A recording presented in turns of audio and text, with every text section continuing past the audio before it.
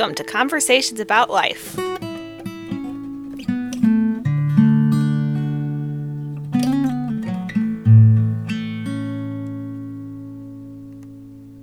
I'm here with Pastor Richard Harmon, and Richard is the pastor at Mitchell First Baptist Church. Is that right? Mm-hmm. And I know Mr. Harmon from Compton Heights. He was a pastor at Compton Heights in the inner city, St. Louis church, when I was just a young fella. I guess that was in the 70s. Is that right? Yes. Okay. 75 to 79. Okay.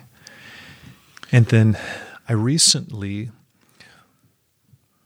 was with Mr. Harmon here at his wife's funeral and was impressed by your pastoral way with your congregation.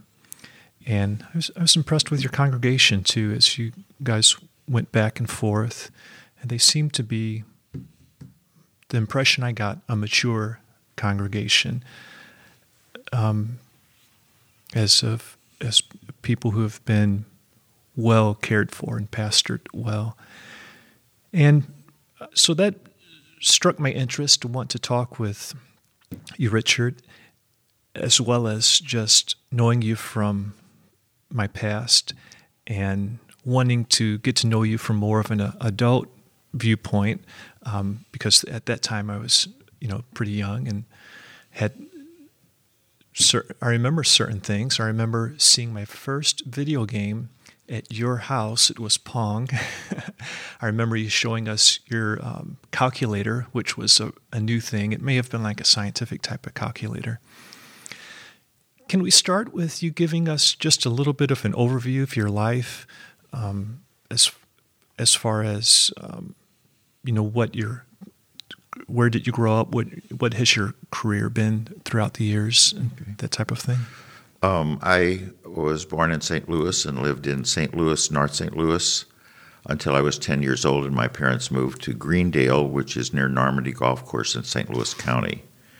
I went to elementary school in the city of St. Louis at Emerson School until I was 10, and I went to Normandy schools and graduated from Normandy High School in 1960. The school graduating class, I think, is having its 60th anniversary reunion this year, so it was some years ago. I went to Washington University and graduated from there with a degree in mathematics. I had a commission in the United States Air Force. This was the Vietnam era, and went into the Air Force in June of 1965. Because of my mathematical and scientific background with college, they said that I would qualify to get training as a weather officer, and they sent me to Penn State University and State College, Pennsylvania in 1965, and it was a one-year program to learn about weather forecasting from a technical point of view, theoretical point of view, and graduated in 1966. And my first weather duty station was at Wichita, Kansas at McConnell Air Force Base. My wife and I married in 1964, May 23rd, 1964. I met Carol at the Hanley Road Baptist Church. While I was a student at Washington University, a friend invited me to his church, and they had revival services. My parents sent me to Protestant churches, Presbyterian as a young person, and also the Methodist church when we moved to the county. And so I had a vague idea of what it meant to be a Christian and to know the Bible. And so I had many questions about the revival and the excitement that Baptists had about a personal faith in Jesus Christ, and talked to the pastor during the revival about that. And he lent me his Bible and said, well, if you'll go home and read the Gospel of John, he told me where that was. I found it, and before you go, say, God, tell me whether this is true and I should believe it and do something about it, or if it's something I should just throw away. And by the time I'd read through about 3 or 4 chapters, I knew that this was God's Word and that Jesus Christ was the Son of God, and I gave my life to Him. That was in February.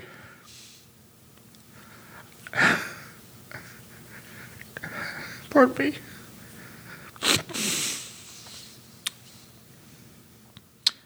Of 1962. I met Carol at the church, and 2 years later we were married. She was the love of my life.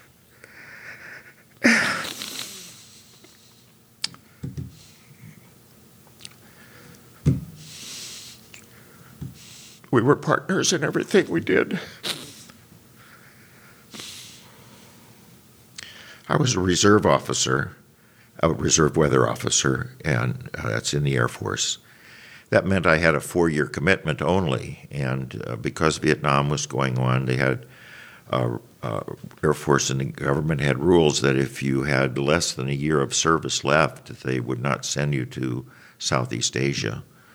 And so I came up to the point where I had less than 1 year left of my 4-year obligation, and so was looking forward to being discharged. And they came down with a program that said, well, we're looking for people who would cross-train as missile launch officers in the Minuteman missile system. And there was a base at Whiteman Air Force Base in Knob Noster, Missouri.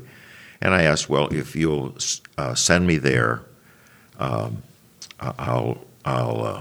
become a regular officer, sign up permanently, and by doing that, then I'll be obligating myself to be this missile launch officer. And so that worked out, and in 1970, we went to Whiteman Air Force Base, and we had to take some training in Chanute Air Force Base in Illinois, and then at Vandenberg to learn the system and the tactical use of the nuclear weapons for deterrent. And then I came back to the station there. We were members at the First Baptist Church of Knob Noster, and I had previously been licensed to preach in Wichita, Kansas, at our church that we attended there, and had the opportunity to lead the music at the Knob Noster Church. In 1972, as the Vietnam War wound down, they gave a notice that people were being dismissed from the armed forces, and they said, are there any volunteers who'd like to get out? And so I picked Whiteman because I wanted to go to Midwestern Baptist Theological Seminary, which is in Kansas City, and that's 80 miles away, and thought I might be able to commute, or it'd be close, that if I got out, I'd be able to go there. And so in January of 1972, I took a month's leave, 30 days of leave. The courses at Midwestern were 1 month long. We went 4 days a week for, I think it was 2 hours at a time to get credit for 2 classes. That was about the most you could take. And so I took those introductory classes and believed that I could do the material. And then I went back to my duty station. As a missile launch officer, we were on duty for two 24-hour periods, and then we had a lot of time off. And many officers were in the master's degree program through University of Missouri that had classes on the Air Force Base. And I said, well, I'm going to try to go to seminary and drive back and forth on my off time to see if I found out enrolled in classes, and it was impossible for me to go to class and get a grade and still do my duty. So when the regulation came down, or information came down that people could be dismissed, I asked for my dismissal from the Air Force in 1962, and I was released in June of 1962. In about March of that year, a small church in Sedalia, Missouri, had me come as youth and music minister, Emmett Avenue Baptist Church. And so we went there. Carol wrote down in one of the things she wrote, and I read recently, that I got $35 a month. And that's all we had to live on from June until September, when I started Midwestern and got the GI Bill. But we had a home, and we were happy and doing work and working in the church. And so I was in seminary until 1975, graduated. we were looking to relocate. The church we were at was small and paid not a lot of money. I don't remember what my salary was. It wasn't very much. The church called me as their pastor. Their pastor left, and they called me as their pastor in 1973. But we were looking to relocate in the St. Louis area where both Carol and I are from. And actually, Will, your dad, and the principal at Soldan, I forgot his name, Dean Greer. Okay. Yeah. And another man came up and interviewed us, and they were on the search committee and had me come down to Compton Heights Baptist Church. This would have been about May of 1975. And so we went down and preached a trial sermon, and the church called me to be their pastor. As you said, it was an inner city church on 3648 Russell Boulevard, if I'm not mistaken, in the Shaw neighborhood. And so we were there, and it was exciting times. We did a lot of things. We had interns called summer missionaries who would come in the summer, and we'd have a vacation Bible school, and we had backyard Bible clubs. I remember your mom and dad sponsored one in your neighborhood. Perhaps you remember that. And you and Cindy, I don't remember whether Jeffy was, I don't think he was old enough. He was only 1 or 2 years old, if I'm not mistaken. Mm-hmm. Had backyard Bible club down there and touched a lot of children on Nebraska and in the regions around, and told people about Jesus and told them his story of his life and invited them to become Christians. I can remember we had Vacation Bible School. It was a really big event at the end of the summer. All these backyard Bible clubs, we'd go to the kids and say, "We want to come, and we're going to have a big Vacation Bible School at the church." It seemed like we had about 200 children. And just as a kind of a tie-in, we had established this principle that college interns or summer missionaries would come, and they would work through our church. In fact, after we left the church in 1979, Fred Winter was one of those, and he met your sister, and Carol and I attended his and Cindy's wedding. I believe that Reverend Wendy Sapp officiated at. It was a really wonderful event to see our friends and come back and celebrate with Cindy. Mm-hmm. You might not remember it, but I remember it. The last Sunday we were at Compton Heights, I baptized your sister. I think she was 9 years old. Oh, really? Wow.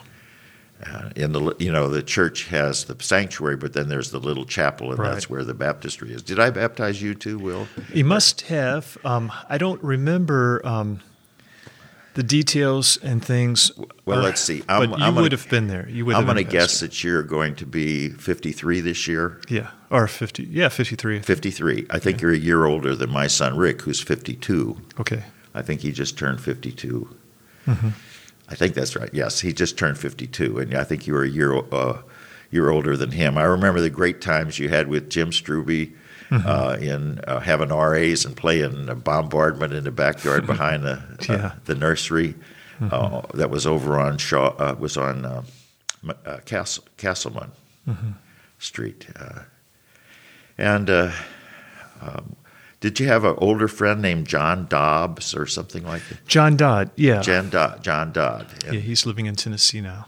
It was a great time. We enjoyed the church at Compton Heights was only modest in size. We ran about 75 to 100, depending on what season of the year and the particular occasion. And so finances were a struggle, and the church was, I would say, was in transition. The community at Shaw neighborhood was about 30% African American, and the rest were white people, lots of Catholic people.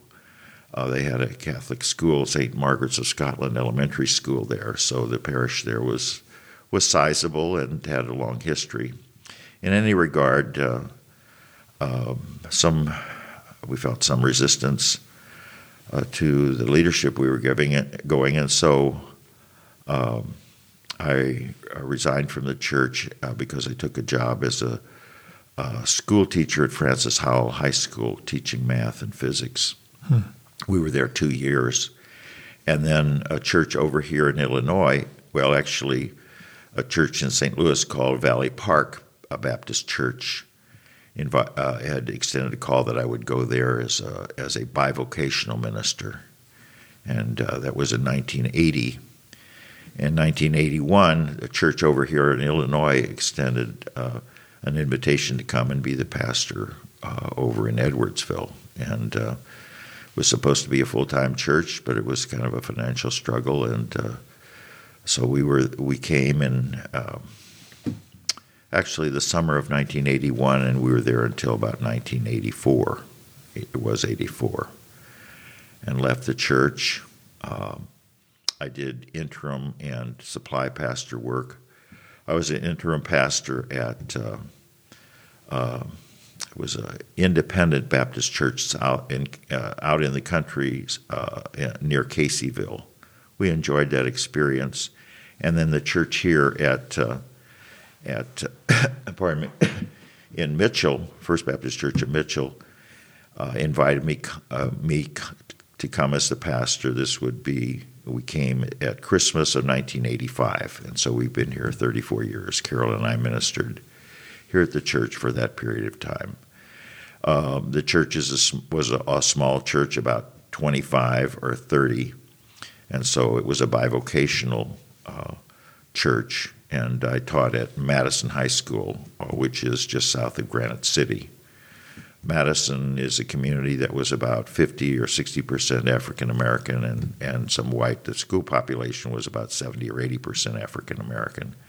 I taught math, physics, and chemistry there, and taught at the school to supply financial needs. And we were here at the church as a bivocational pastor, or they call it a co-vocational pastor now,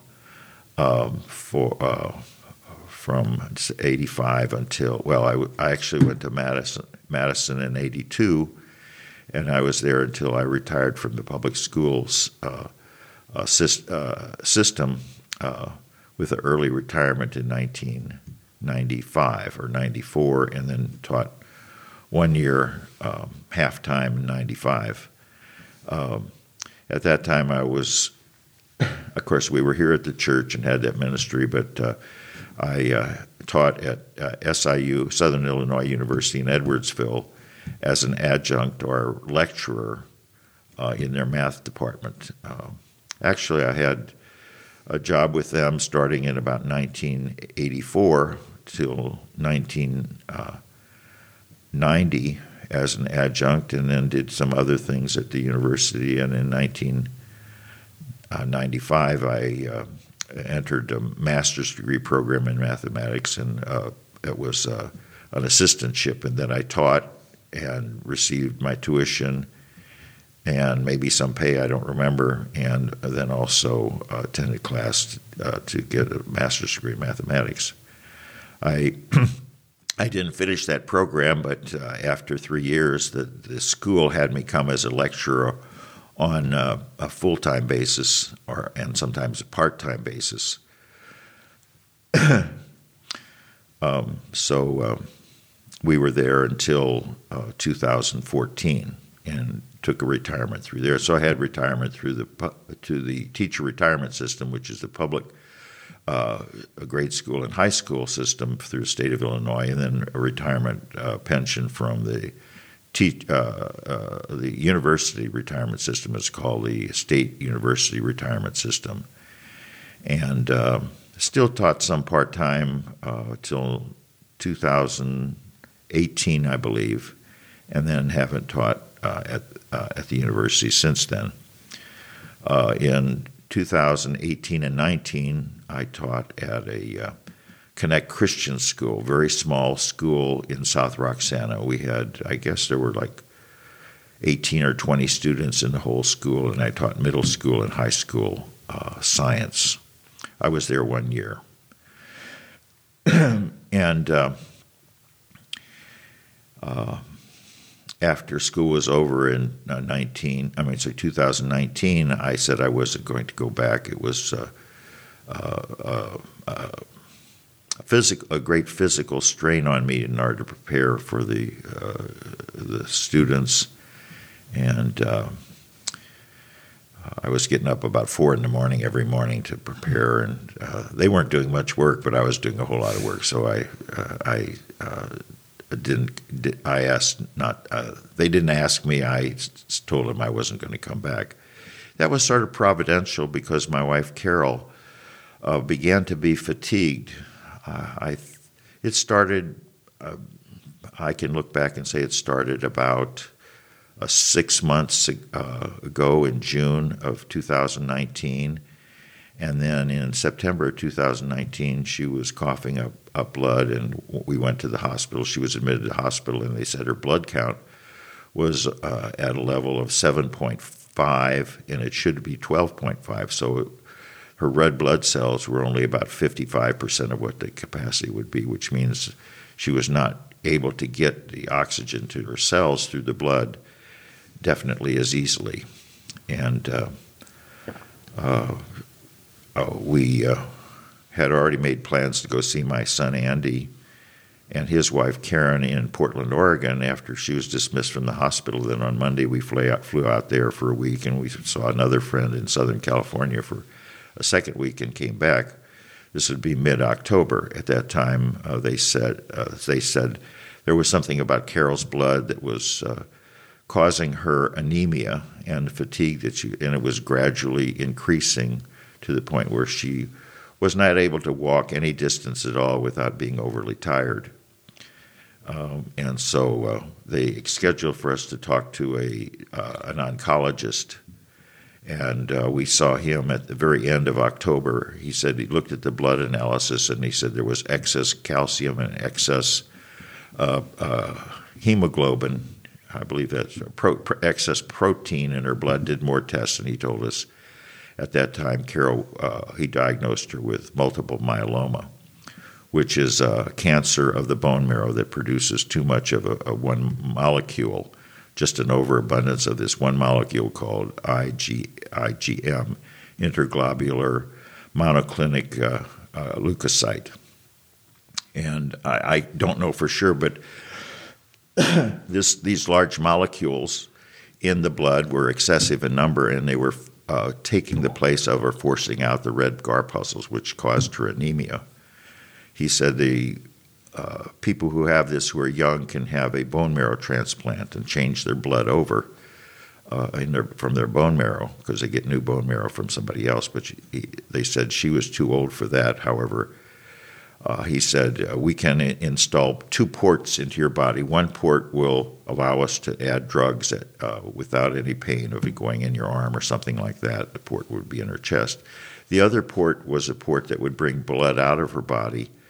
It would cleanse it of those molecules, kind of like dialysis cleanses the blood of urine and then puts the blood back into the system. So they scheduled an outpatient installation of these 2 ports, and her heart failed and she died. This was December 5th. And it's been very hard the last 3 months.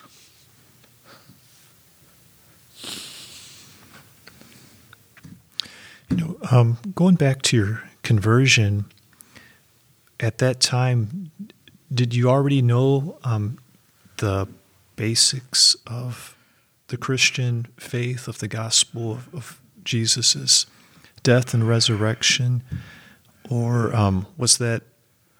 Well, raised in a church and receiving education in Sunday school class for a child, I hadn't processed that very well. But when I read the Gospel of John, as I promised the minister I would, I could see that and understood that Jesus died on the cross to cover up the sin of anyone who would come and ask him to come in their lives and be their Lord. I'm sure I didn't understand very much about the Christian faith and its obligations, but when the revival was over, I came to the front and told the pastor of my decision I believed in the Bible, the Gospel of John that I'd read, and that Jesus Christ was God's Son, that he died for me and rose again. And I told him I wanted to commit my life to Christ, and then they baptized me that Sunday night, I believe, which was, I was baptized when I was a kid. I wasn't a witness to it because I was a month old or something like that. And he explained, well, this is the way you join our church. I said, okay, if that's the way, then I'll do whatever you say.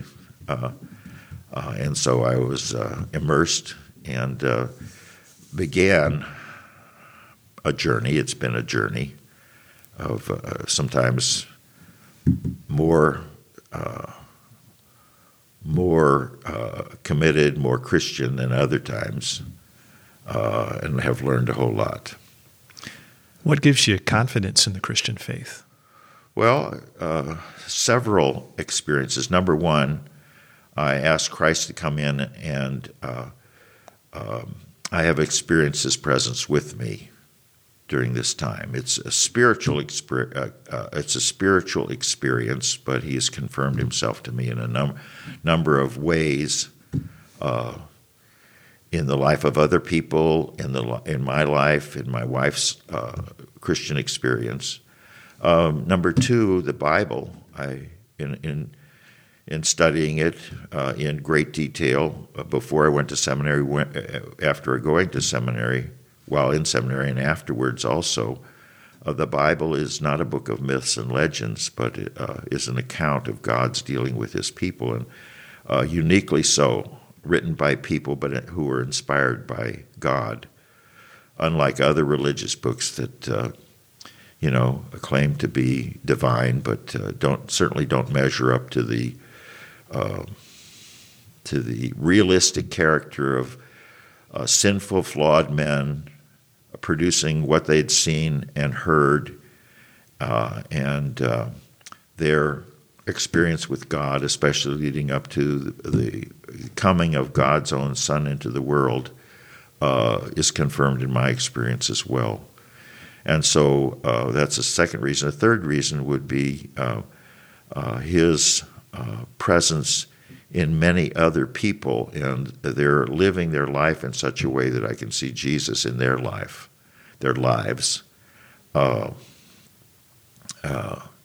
reflecting who He was, both how He appears in the Bible and how we see Him in other people as they try to imitate Him and make Him present and Lord in their lives. So that these would be three reasons why I'm confident that Christ is real and He's in my life, and His word is true. Okay, so the spiritual work of God in your life and others, and then just the nature of the Bible, how it's a unique type of thing. Right. And a very believable story, especially in the New Testament. It's written almost in some ways like a newspaper, although the four Gospels are not a historical account of Jesus per se. They're meant to be a telling of who He was and why he had come and how His life has changed the world, not worrying about necessarily consistent details or recording every detail in a historical way like we do today when we record history, but telling the important stories about Him so that we would know who He was and why He had come.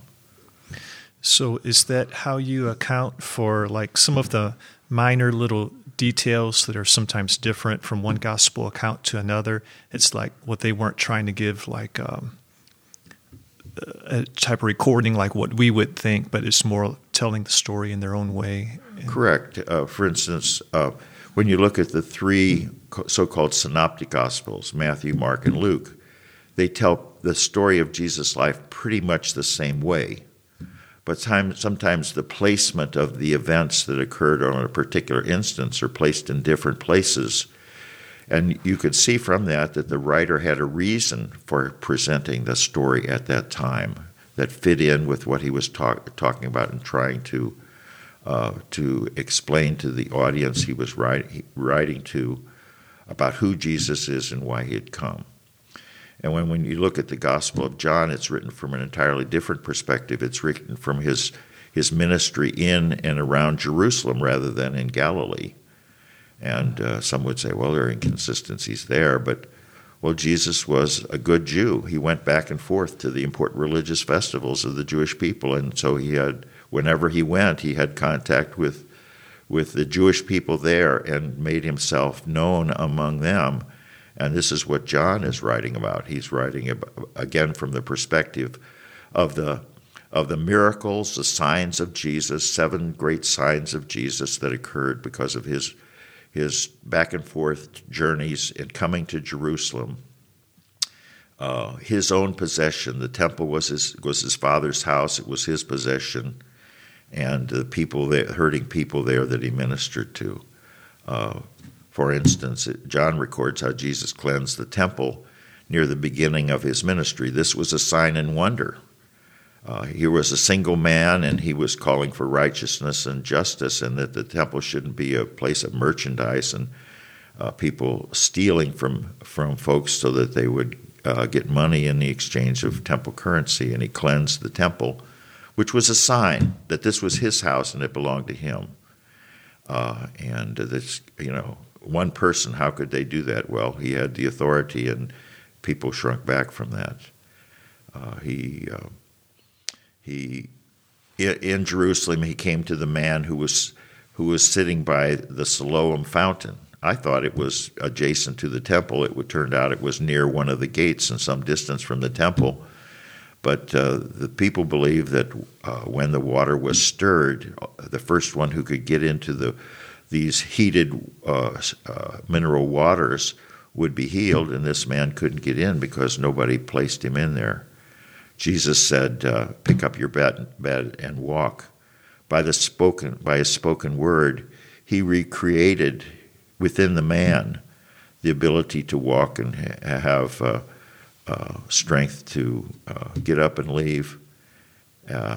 Just as God spoke the world into existence, Jesus spoke this man to be a new created person in this physical way.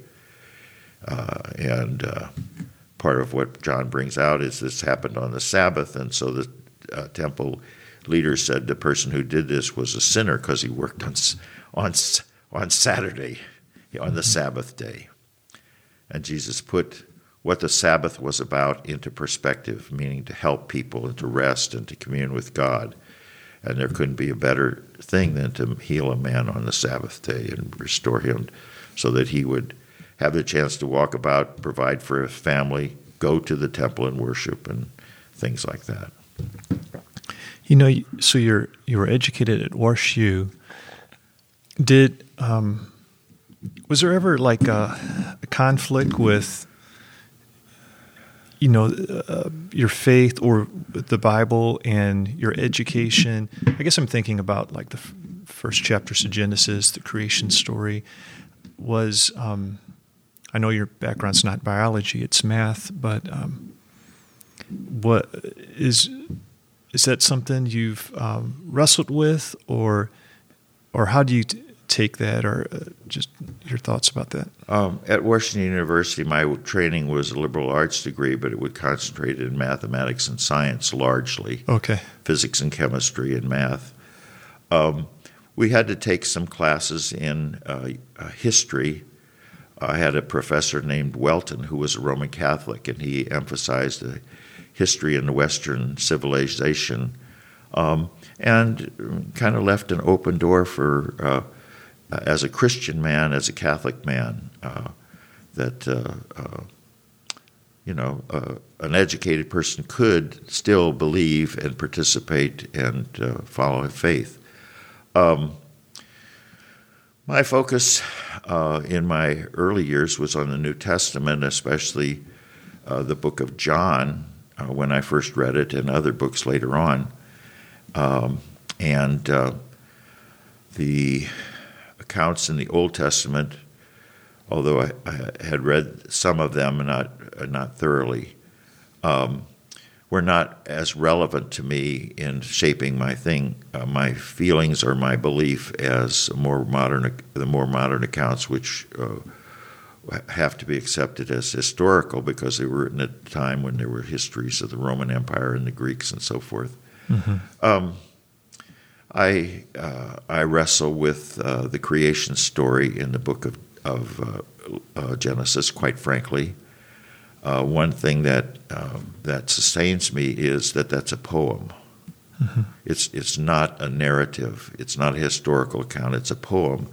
And poems are written in a poetic fashion in that they don't have to be exactly precise, but written in poetic language. Mm-hmm.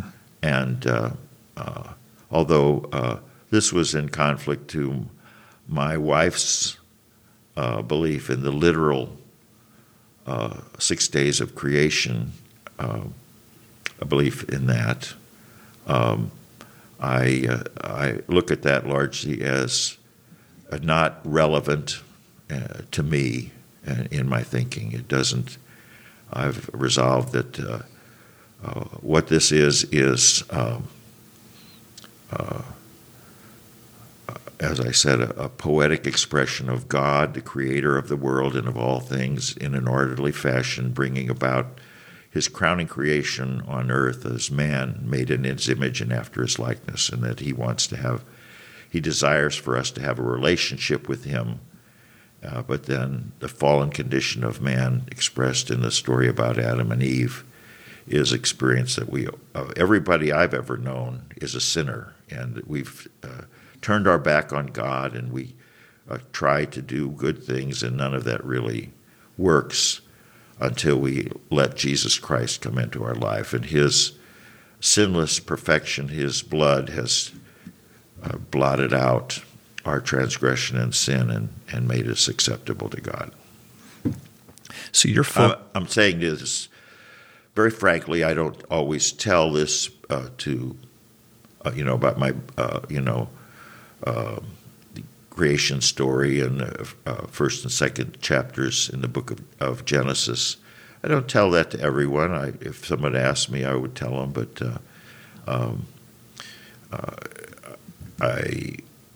I deal with it in that way, sort of in a private way, and yet it's still valid to me. Is that okay? Yeah, that's fine. Do you understand? I do understand. Now your brother was a biologist. Right. And have you ever talked to him about... I have recently. And so there's... My hand is freezing up here. Go ahead. There's a teacher at Wheaton College. His name's John H. Walton. I think it's H. And he's into the Genesis, and he's written a commentary on Genesis and different books on Genesis. And in the mid-1900s, according to him, like a lot of literature had been discovered that was contemporary to Genesis when Genesis was written, and it gave us a better handle of like how literature was used and how it was meant to be understood and what it was trying to accomplish and so forth. And his thoughts from understanding that and comparing Genesis is that the author and how it would have been understood is that the focus is more on function rather than like how material things came into existence. So he said it would have been understood as like a temple narrative, as like out of chaos, God bringing everything to order, assigning things their place, and putting all creation into a good way, orderly, and then he, on the seventh day, he enters in like to his rest, and he takes up his abode to dwell in and reign over his creation. So in his opinion, like we ask kind of different questions than what the purpose of the writing was for. So I've talked with my brother about that, and I think my brother's view seems, I don't really have a strong view because I'm just kind of taking this from other people and I don't really have much to compare it to. But I think my brother's view is pretty similar to the way you expressed your view on it. This allows me to believe that science and the pursuit of science is not something to be shunned away from. I have found many Baptist people to be anti-science. They're not biologists. They might be chemists or physicists, but not. They don't really like science. They're suspicious of it and so forth. Mm-hmm. In some ways, we know that there is some evolution because, for instance, these viruses that have come about were molecules that changed and became a new virus. So, like, hot item now is this COVID-19 virus, which evidently came into existence just in this last year or less because of a slight change in the character of its outer coating, mm-hmm. and so the change of things gradually, very small changes are certainly happen, and we accept that. But I kind of feel like the development of life from single cells to multi-celled entities is kind of irrelevant to me, in that we're concerned about the beginnings of man and from then on. Mm-hmm. That's what we're really focusing in on, and that's the main focus of the Bible. Mm-hmm.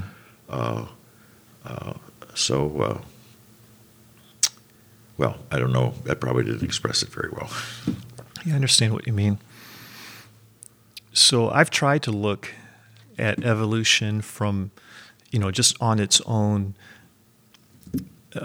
not thinking, well, it's got to be this way or it's got to be that way based upon, my understanding of the Bible. And it doesn't it doesn't really fit.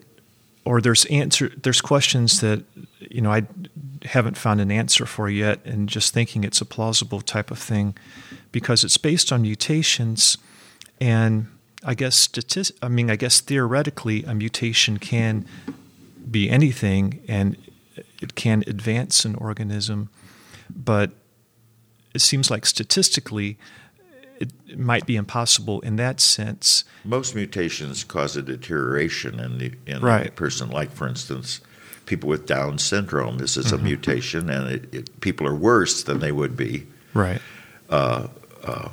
If they hadn't been mutated. But right. I can open up the possibility that perhaps some mutation, maybe a very small amount, might add to the human species or whatever species you're talking about. Carol and I visited both the Creation Museum and also Noah's Ark or reproduction in Kentucky. I don't know whether you've been there or not. I haven't.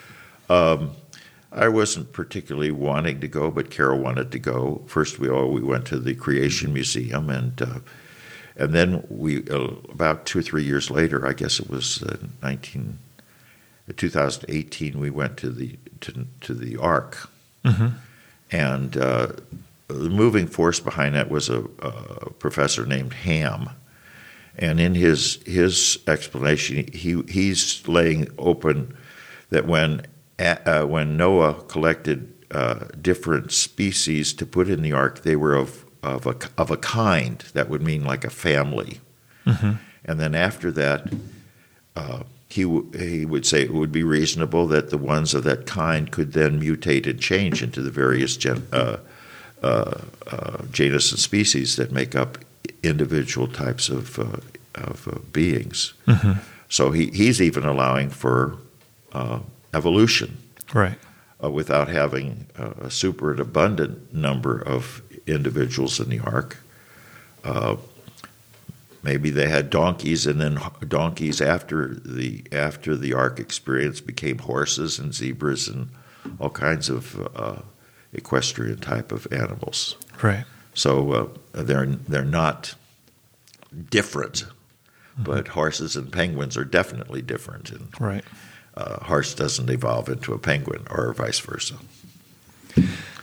And that really helped me, that here was a man who believed in the Bible, literally the Bible as it's written would then allow for changes, which seems very reasonable to me. Right, yeah.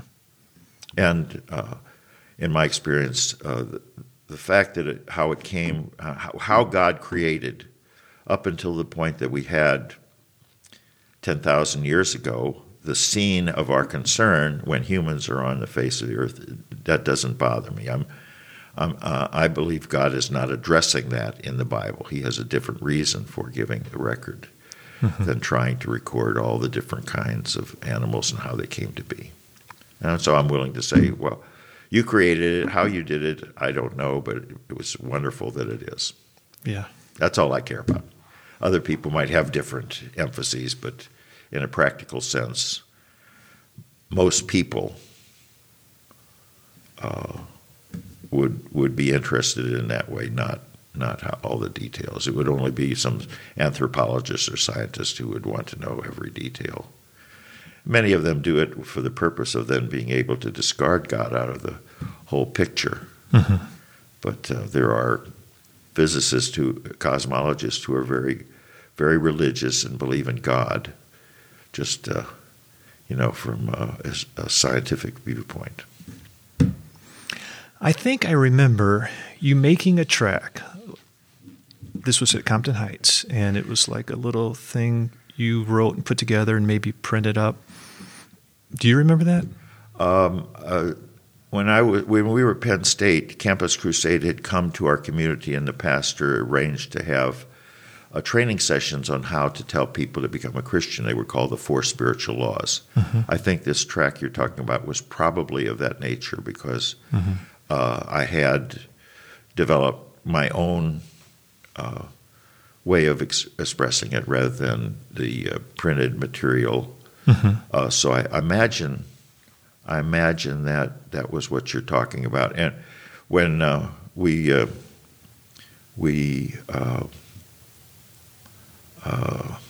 did backyard Bible clubs and visiting in a neighborhood downtown, then we could pass that out and use that as a basis for saying that, well, this is what we believe. And most people in the United States, at least at that time, had revered the Bible and had gone to church, but many of them didn't know that they needed to invite Christ into their life and make him Lord as well as Savior in their life. And so this track was designed really for people who had quite a bit of spiritual background or training to crystallize this experience in their life and receive Jesus into their life. And in a similar way, when you see billboards that just say Jesus, those are going to be helpful only to people who know quite a bit about Christ and have had an experience and a reverence for him, rather than the largely secular community that we have today, maybe who have no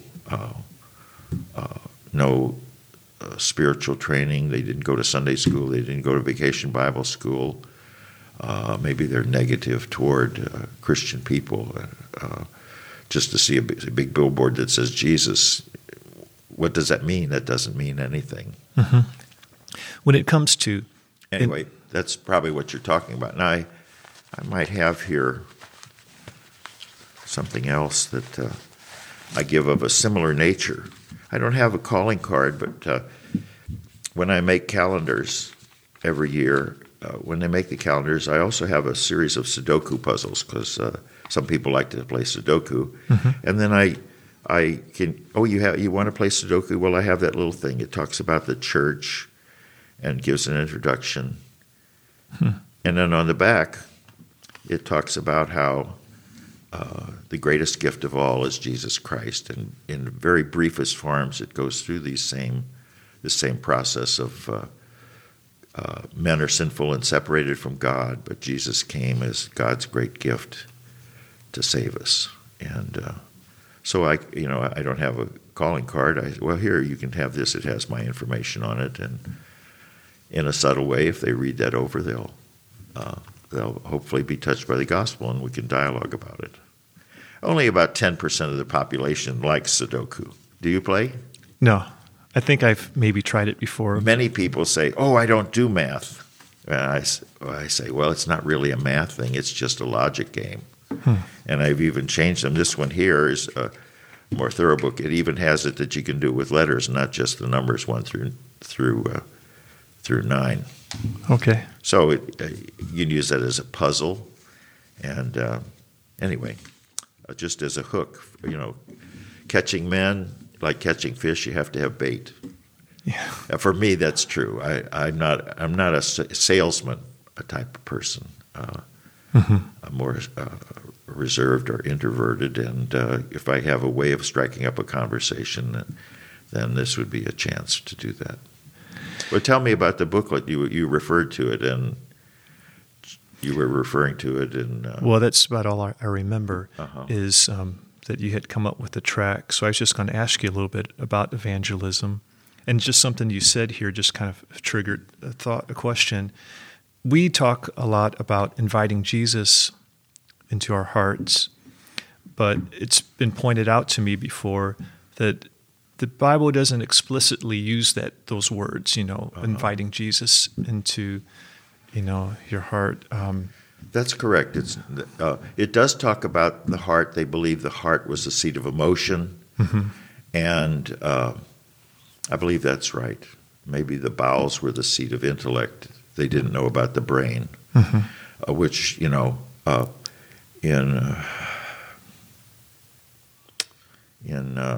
technical terms, we would say the heart, per se, would be your mind. You make the decision in your mind, not in the organ that pumps the blood through your body.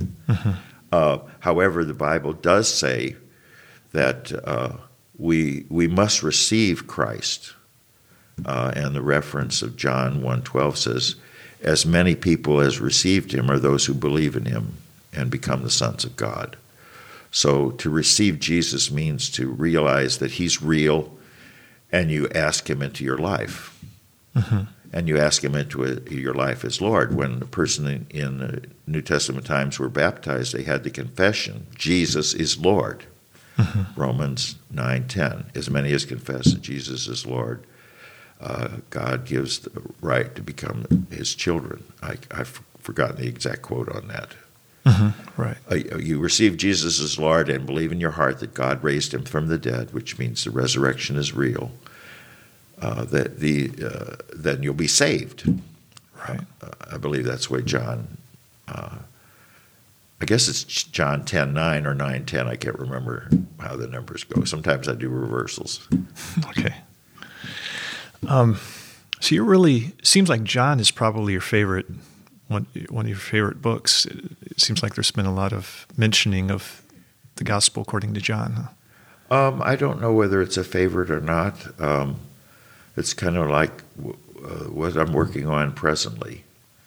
This past year or so, from the pulpit, I've been preaching from the prison letters that Paul gave, Ephesians, starting with Colossians and then Ephesians, and then we're working on Philippians now. Those are all very interesting. John, of course, tells the story of Jesus' life, and it's very inspiring. For a new person who's searching and doesn't have very much background, even for most people who just have a Sunday school experience, and I would guess that children who grow up in a church and then as teenagers they fall away probably went to Sunday school very occasionally, not regularly like you and your family went every Sunday morning, Sunday night, Wednesday. Even then, as children, they really are not going to learn much Bible. They won't know very much about Jesus' life. They'll know the story of Zacchaeus and blind Bartimaeus and the woman with the crooked back. They'll know the story about Nicodemus, but they are not likely to be Bible scholars per se. I'm not sure how I got on this. Favorite book. John, of course, is very powerful. But when a person, my reason for getting on this is for a person that wants to know who Jesus is, I would recommend that they read Mark. Okay. because it's the simplest gospel presenting not Jesus' birth, but he came on the scene as this heroic person similar to the sons of God of the Greek and Romans, like Hercules was the son of Zeus. And the people at that time could identify, we're looking for this hero who has the answer. From a Jewish perspective, this would be the Messiah, the Son of God. And Mark starts out with John the Baptist starts preaching, and then Christ comes on the scene, and it tells his life in the simplest terms. But about 40% of that gospel talks about the last week of Jesus' life. So it's not a history per se. It focuses in on the meaning of Jesus' life, and it presents how he came into Jerusalem and presented himself. Here I am the Messiah, I am the Son of God who came for you, and how he was hated by the ones who were in authority because he was a threat to them. They were jealous of him. They were unwilling to accept this country preacher from Galilee as the Messiah. And again, jealous of him, doing things that violated what they said were important prospects or things of the law, like working on the Sabbath day and so forth. He didn't knuckle under to the authorities, the ruling religious ruling group's authority. And again, they resented that, and so they were real good, righteous, religious people, and they plotted his murder. And so he died. But of course, then the gospel says that wasn't the end of the story. He wasn't defeated. He's not shamed, crucified, naked on the cross, but he's resurrected, and this shows that God endorses his Son completely. And if anyone would find their way to know God and righteousness, it will be only through Jesus Christ. So I say Mark is the shortest gospel. It's 16 chapters long. I believe that's right, and tells a story. In many ways, Luke and Matthew, their Gospels benefit from that as well, with that outline, and have similar, the same story being told in different words, perhaps sometimes for different purposes, but it's a beginning place. But it's just a beginning, and so all four Gospels are very valuable in the work of Jesus' Spirit. In the book of Acts, also shows the outreach to all men for God to save them and to make them his children. Why are you Southern Baptist rather than whatever else, Lutheran, Catholic, or Presbyterian, or whatever else you could possibly I guess the experience of my life, in that a Southern Baptist church invited me to come. They told me who Christ was. They were enthusiastic and knew their faith. They were Christian young people who were good examples, and they cared about me. So that would be a strong reason why I became a Southern Baptist. I didn't know anything about Southern Baptist per se. It was this Baptist church, it was Hanley Road Baptist Church in Clayton. Many young people were in the young people's department. Had a group of social friends, and while there, I learned about this group of people is attempting to follow the New Testament as best as we can determine in our modern world. They believe the Bible. They try to live it out. They know that Christ was reaching, especially after his resurrection, the Spirit of Christ was reaching out to the whole world, that they would embrace God and know him. And Southern Baptists were evangelistic, and they were trying to do that. Their mission program was sending out missionaries. We were praying for them. And so I don't know if I'd have been exposed to a different group, perhaps I would be more in tune with them. But that's what I learned. And when I graduated and received my commission into the Air Force, they sent me to Penn State for my meteorological training to get a degree in meteorology. And while we were there, I went to a mission church. It was, I can't remember the name of it now, State College Baptist Chapel. They didn't have a building. I came to see, well, the church is not a building. You can meet in the park if you want to, but they met on Sunday morning and Sunday night in an Odd Fellows Hall. They rented these facilities. On Sunday, they would go in and set up the pool room as a nursery for the children to get diapered, and then infant beds were set up, and we had a large assembly hall and set up folding chairs and had a piano and had church. And then I don't know where we met on Wednesday, but the prospect, we were involved in missions. While I was a student at Washington University and became a Christian, the next fall, this had been, would have been, well, it might have been, no, I don't know for sure. I think it would have been August of 1962. The St. Louis Baptist Missionary Association, which met just off of Grand on Washington Avenue near Second Baptist Church, or Third Baptist Church. The board had called Bob Blattner to come as the Baptist Student Union director. And this was while I was at Washington University. And he tried to develop and took with tremendous energy to develop Baptist student unions with the many colleges all around St. Louis. He would go to the nursing schools. He went to Barnes Nursing School and Jewish Nursing School. We went to Missouri Baptist Hospital as nursing school and had meetings during the week. And I went with him, and we went all over St. Louis. I didn't do very well with my grades. I was spending a lot of time with Bob. They would have singing of hymns and choruses without any accompaniment, and have a Bible study, and young people just meeting together and getting strength from one another in their college experience. And it was a great experience.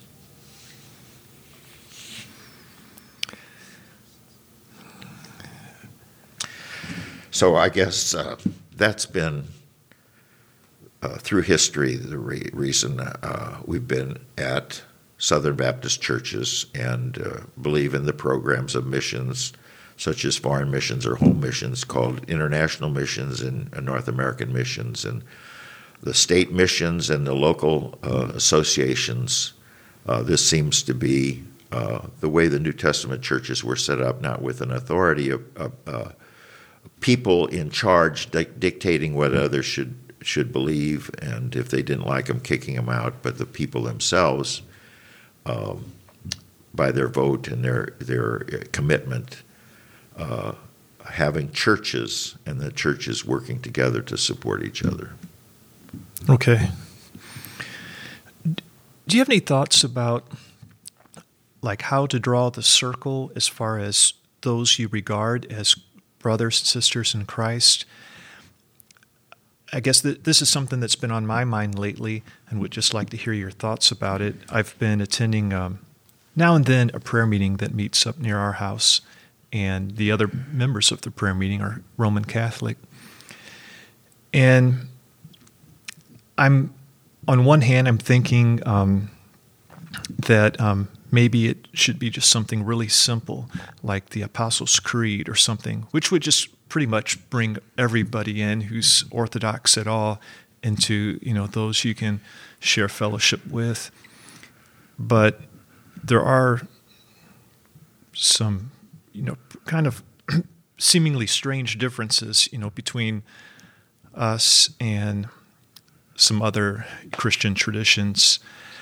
But if possible, it seems that this unity is something that's a New Testament type of teaching, like Paul, he speaks about in Romans, accommodating one another if they observe days or eat or don't eat and stuff like that. Well, to answer your question, I personally, anyone who believes in Jesus Christ as God's Son and in some way indicates that He is the one individual in their life that's guiding them, that's giving them direction. Mm-hmm. If they're willing to call themselves Christians, then I'm willing to acknowledge them as Christians as well. We have very many people who come, were former Roman Catholics or Roman Catholics who attend this church here as an example. Mm-hmm. And I don't try in any way, I don't criticize other denominations. Because, there are people that I can help here. I can be a brother or sister to in this church, but if you begin criticizing them or putting down their background or what they believe, then you're cutting yourself off from them. And so just focus in on what I believe. And I found that many Roman Catholics, when we talk about faith in Jesus Christ, well, yes, I have that. Some of them who were former Catholics will talk about, well, I didn't like that they had a hierarchy that dictated to us that what we did was wrong, and so we're excluded, particularly in the area of divorce. I was raised Catholic, but I don't go anymore because I'm not really welcome in the church anymore. Well, as far as I'm concerned, as life unfolds, we are sinners. We make mistakes. If a person in life, their partner who they thought was a life partner, that didn't work out, and they divorced for whatever reason. After a time, if they find another person and they are going to commit, then I don't see anything wrong with a remarriage and finding a new life, because I think God wants us to have life partners. So, 50 years ago, this would have been heresy. Divorced people are just terrible people, and we would never let them have a responsibility or leadership position in the church. They can come and give their money, but we're not going to let them teach a Sunday school class, or might not even let them sing in the choir because they're divorced. I don't know. Yet we are a Baptist church because I believe its fundamental principles in saying this: we accept the Bible as God's word. We read it, and He speaks to us through the Spirit of Jesus to help us interpret it and apply it in our own lives today in an ongoing way. Is something that we hold to. We don't acknowledge authorities other than the authority of the church itself. So we don't have a hierarchy who dictate to us or own the facilities or anything like that we might be afraid, well, if we don't do that, they'll come and take that away from us. But, I think it would be good for Christian people in their activities to be able to identify with other brothers and sisters in Christ, whatever church they go to. They might go to a different Baptist church. They might be Lutheran or Pentecostal or Catholic or Methodist or Presbyterian. They might be Eastern Orthodox.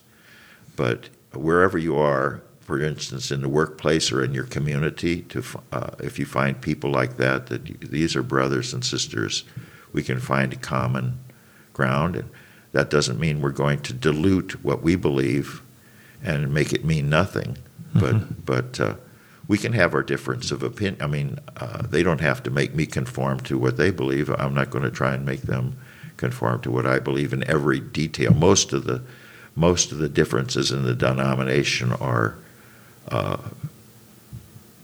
my mind, largely trivial. They're not very important when it comes down to that, especially when you find people of good faith and a charitable character, whatever denomination, who claim the name of Jesus. Mm-hmm. I don't know about the salvation of anyone other than of myself for sure. My wife, I believe.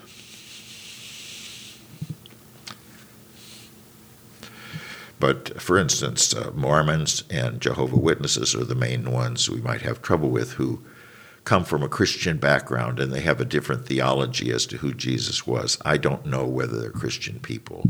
Mm-hmm. It mainly centers on who they think Jesus is. The Mormons, I believe this is correct, think of him as an angel, an archangel. He and Satan were created by God at the same time. Of course, I don't believe this, and it comes from what they think. But if somehow they are people who understand that Jesus is the avenue to the Father, then maybe they're Christian people too. I'm not willing to accept their theology or their book as authoritative. Mm-hmm. So I don't know about Mormons. I don't know about Jehovah's Witnesses, but in the most positive way I can, I hope they're Christian people. And Jehovah's Witnesses have the Bible. I think their original name was Student Study Group or something like this, and then became the Watchtower. Okay. Well, before wrapping up, if I could just ask you about your own routines and that type of thing. Like, do you have routines in your life that you find meaningful, satisfying, and if so, what's that like? Well, I have routines. I'm a person of pretty much nature. When I get up in the morning, I like to check on the internet. I probably, in the last year or so, I probably say, well, I should be ashamed of that, spending more time with Jesus. But I guess I make excuse of that because I get email from the American Bible Society, and they have scripture. Sometimes I read it. Although I had, in that experience, I'll read that every day. It's a psalm or a chapter in the Bible, and it's God's Word. But checking in on what's happening in the world, checking my bank account to see if it's been raided and I don't have any more money, seeing what the Cardinals have done or what they're doing. And usually I start up by saying, well, I'm not going to do very much, and pretty soon it's an hour that I've spent on the internet. Mm-hmm. Some of it not productive, some of it is the way the ads or the stories play out. As I look at the headlines, they're tempting and lascivious, and sometimes I'm, quite frankly, curious about that. I feel ashamed about that. But anyway, after getting going, usually when Carol was here, I would arise by about 5 in the morning, maybe 4 in the morning, because I had tasks when I was at the school. I was doing work with each of my classes to outline the material we were going to go over and have a narrative that they would read, not just out of the textbook anyway. Was getting up 4 o'clock and doing some of that, but also looking at the internet. Carol didn't arise until, well, she would get up at about 5 and take her medicine and go back to sleep, her heart medicine, go back to sleep, and then would get up about 7. I have a number of pills and supplemental drugs that I have to take, and up until about 4 or 5 months ago, when Carol became ill, was spending a lot of time caring for her in her fatigued state. I would take my medicine in the morning and eat my breakfast. I cooked my own breakfast. She cooked her own breakfast. I always had oats, and I would mix that with bran flakes and Honey Crunch and oats, which has a little cinnamon in it. I put in applesauce and raisins. Always the same diet, and if it wasn't the same, then could possibly be an upset day because it wasn't the regular.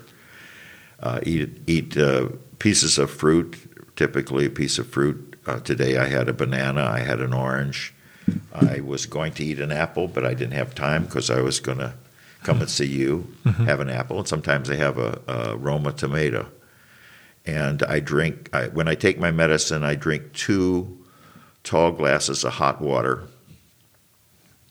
And then I have 2 more hot glasses, mugs of hot water that I take my medicines with. About 9 years ago, I had an esophageal problem. My esophagus was closing down. And when I ate, the food would just stay there, but with hot water it would go. I had to have an operation. It was called a Heller myotomy that cut my sphincter muscle that goes into the stomach, and then they wrap the stomach partly around that to close the opening somewhat, so that my food would go down. And that I've only had to stretch my esophagus once or twice since that time, which then keeps things open. So drinking the hot water allows the food to go in and also helps to keep me regular in my bowel movements. So this is very important, because if they get messed up, then my whole system gets messed up as well. Now, because Carol's gone, I have a lot more freedom in what I can get up, and my routine is somewhat disrupted. I sometimes, I don't have time. I'm going to go and do something. I'm going to go see Will at the church, so I didn't take my medicine. And, I'll take it at noon when I come home. I forget about it at noon and forget about it, and it comes to 10 o'clock at night or 11 or 12. I haven't had my medicine. I'll just skip that day. And I've found myself skipping the medicines and the supplements that I routinely take about 2 times a week, which is not good, but just whatever.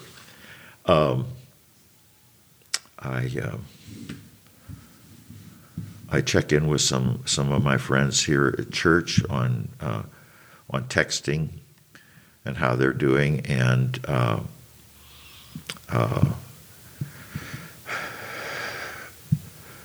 I usually have some sermon preparation starting about Wednesday, and then on Friday and Saturday, because I have to pick out the hymns and then burn it onto a CD, I have to spend a lot of times finding the hymns so that it's not the same hymns we sing every week, and there's a variety.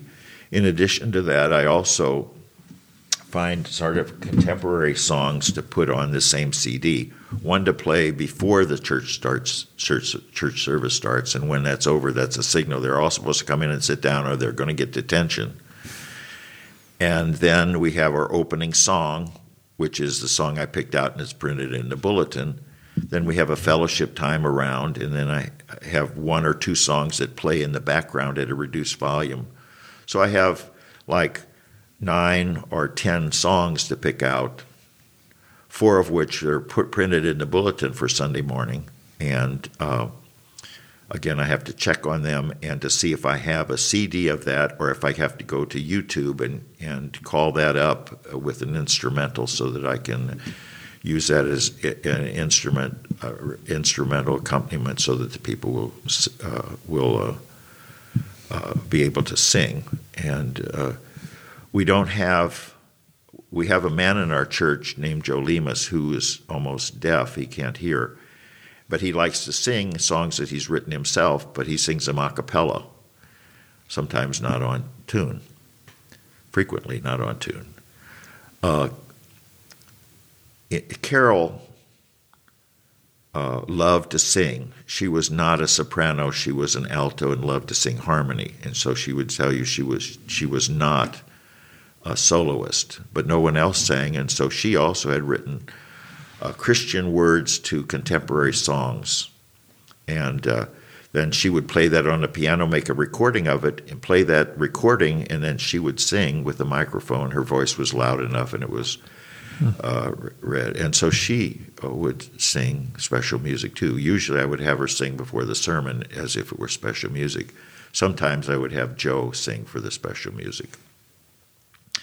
So since she passed away, of course, she's singing with the angels now. So I've lately been singing myself, which means I have to find an accompaniment that will play, and then I'll sing as well. And I've tried to make a goal of singing her songs. She has written about 50 songs. And some of them I can sing. They're sort of neutral, and some of them I can see that they were written from autobiographical perspective. They talk about her life, and then I just can't sing those. Mm-hmm. Well, maybe just one more question before I let you go. Just what are your thoughts about a life well lived? Just, from your perspective of, like, what's the most important things? Most important, to live for Christ.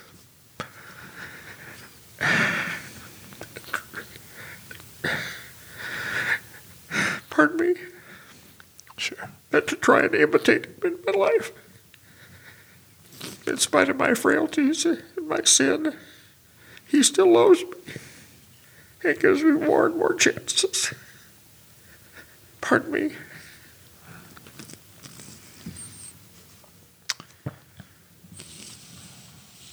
I guess that's what I would say.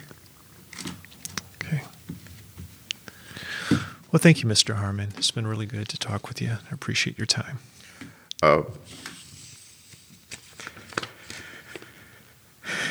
Carol was my hero. She did so much more than I ever hoped to do. It has her obituary. I don't know whether you got one of those. She wrote that song on the back. What is that one? Is it Beyond the Tomb? Beyond the Tomb. This, the association had made up bulletins to be used during the service, and it was this front and the back, but then the inside had her obituary and also the order of service. This one has all of that, but instead of the order of service, it just has a place for me to make comments or thank you notes. It was designed as a thank you note to people who had come or had given flowers at the service. Mm-hmm. My point of giving you that is that here was just a brief summary of her life. Mm-hmm. Okay. All right. Well, thank you. You can have that if you want it. Okay.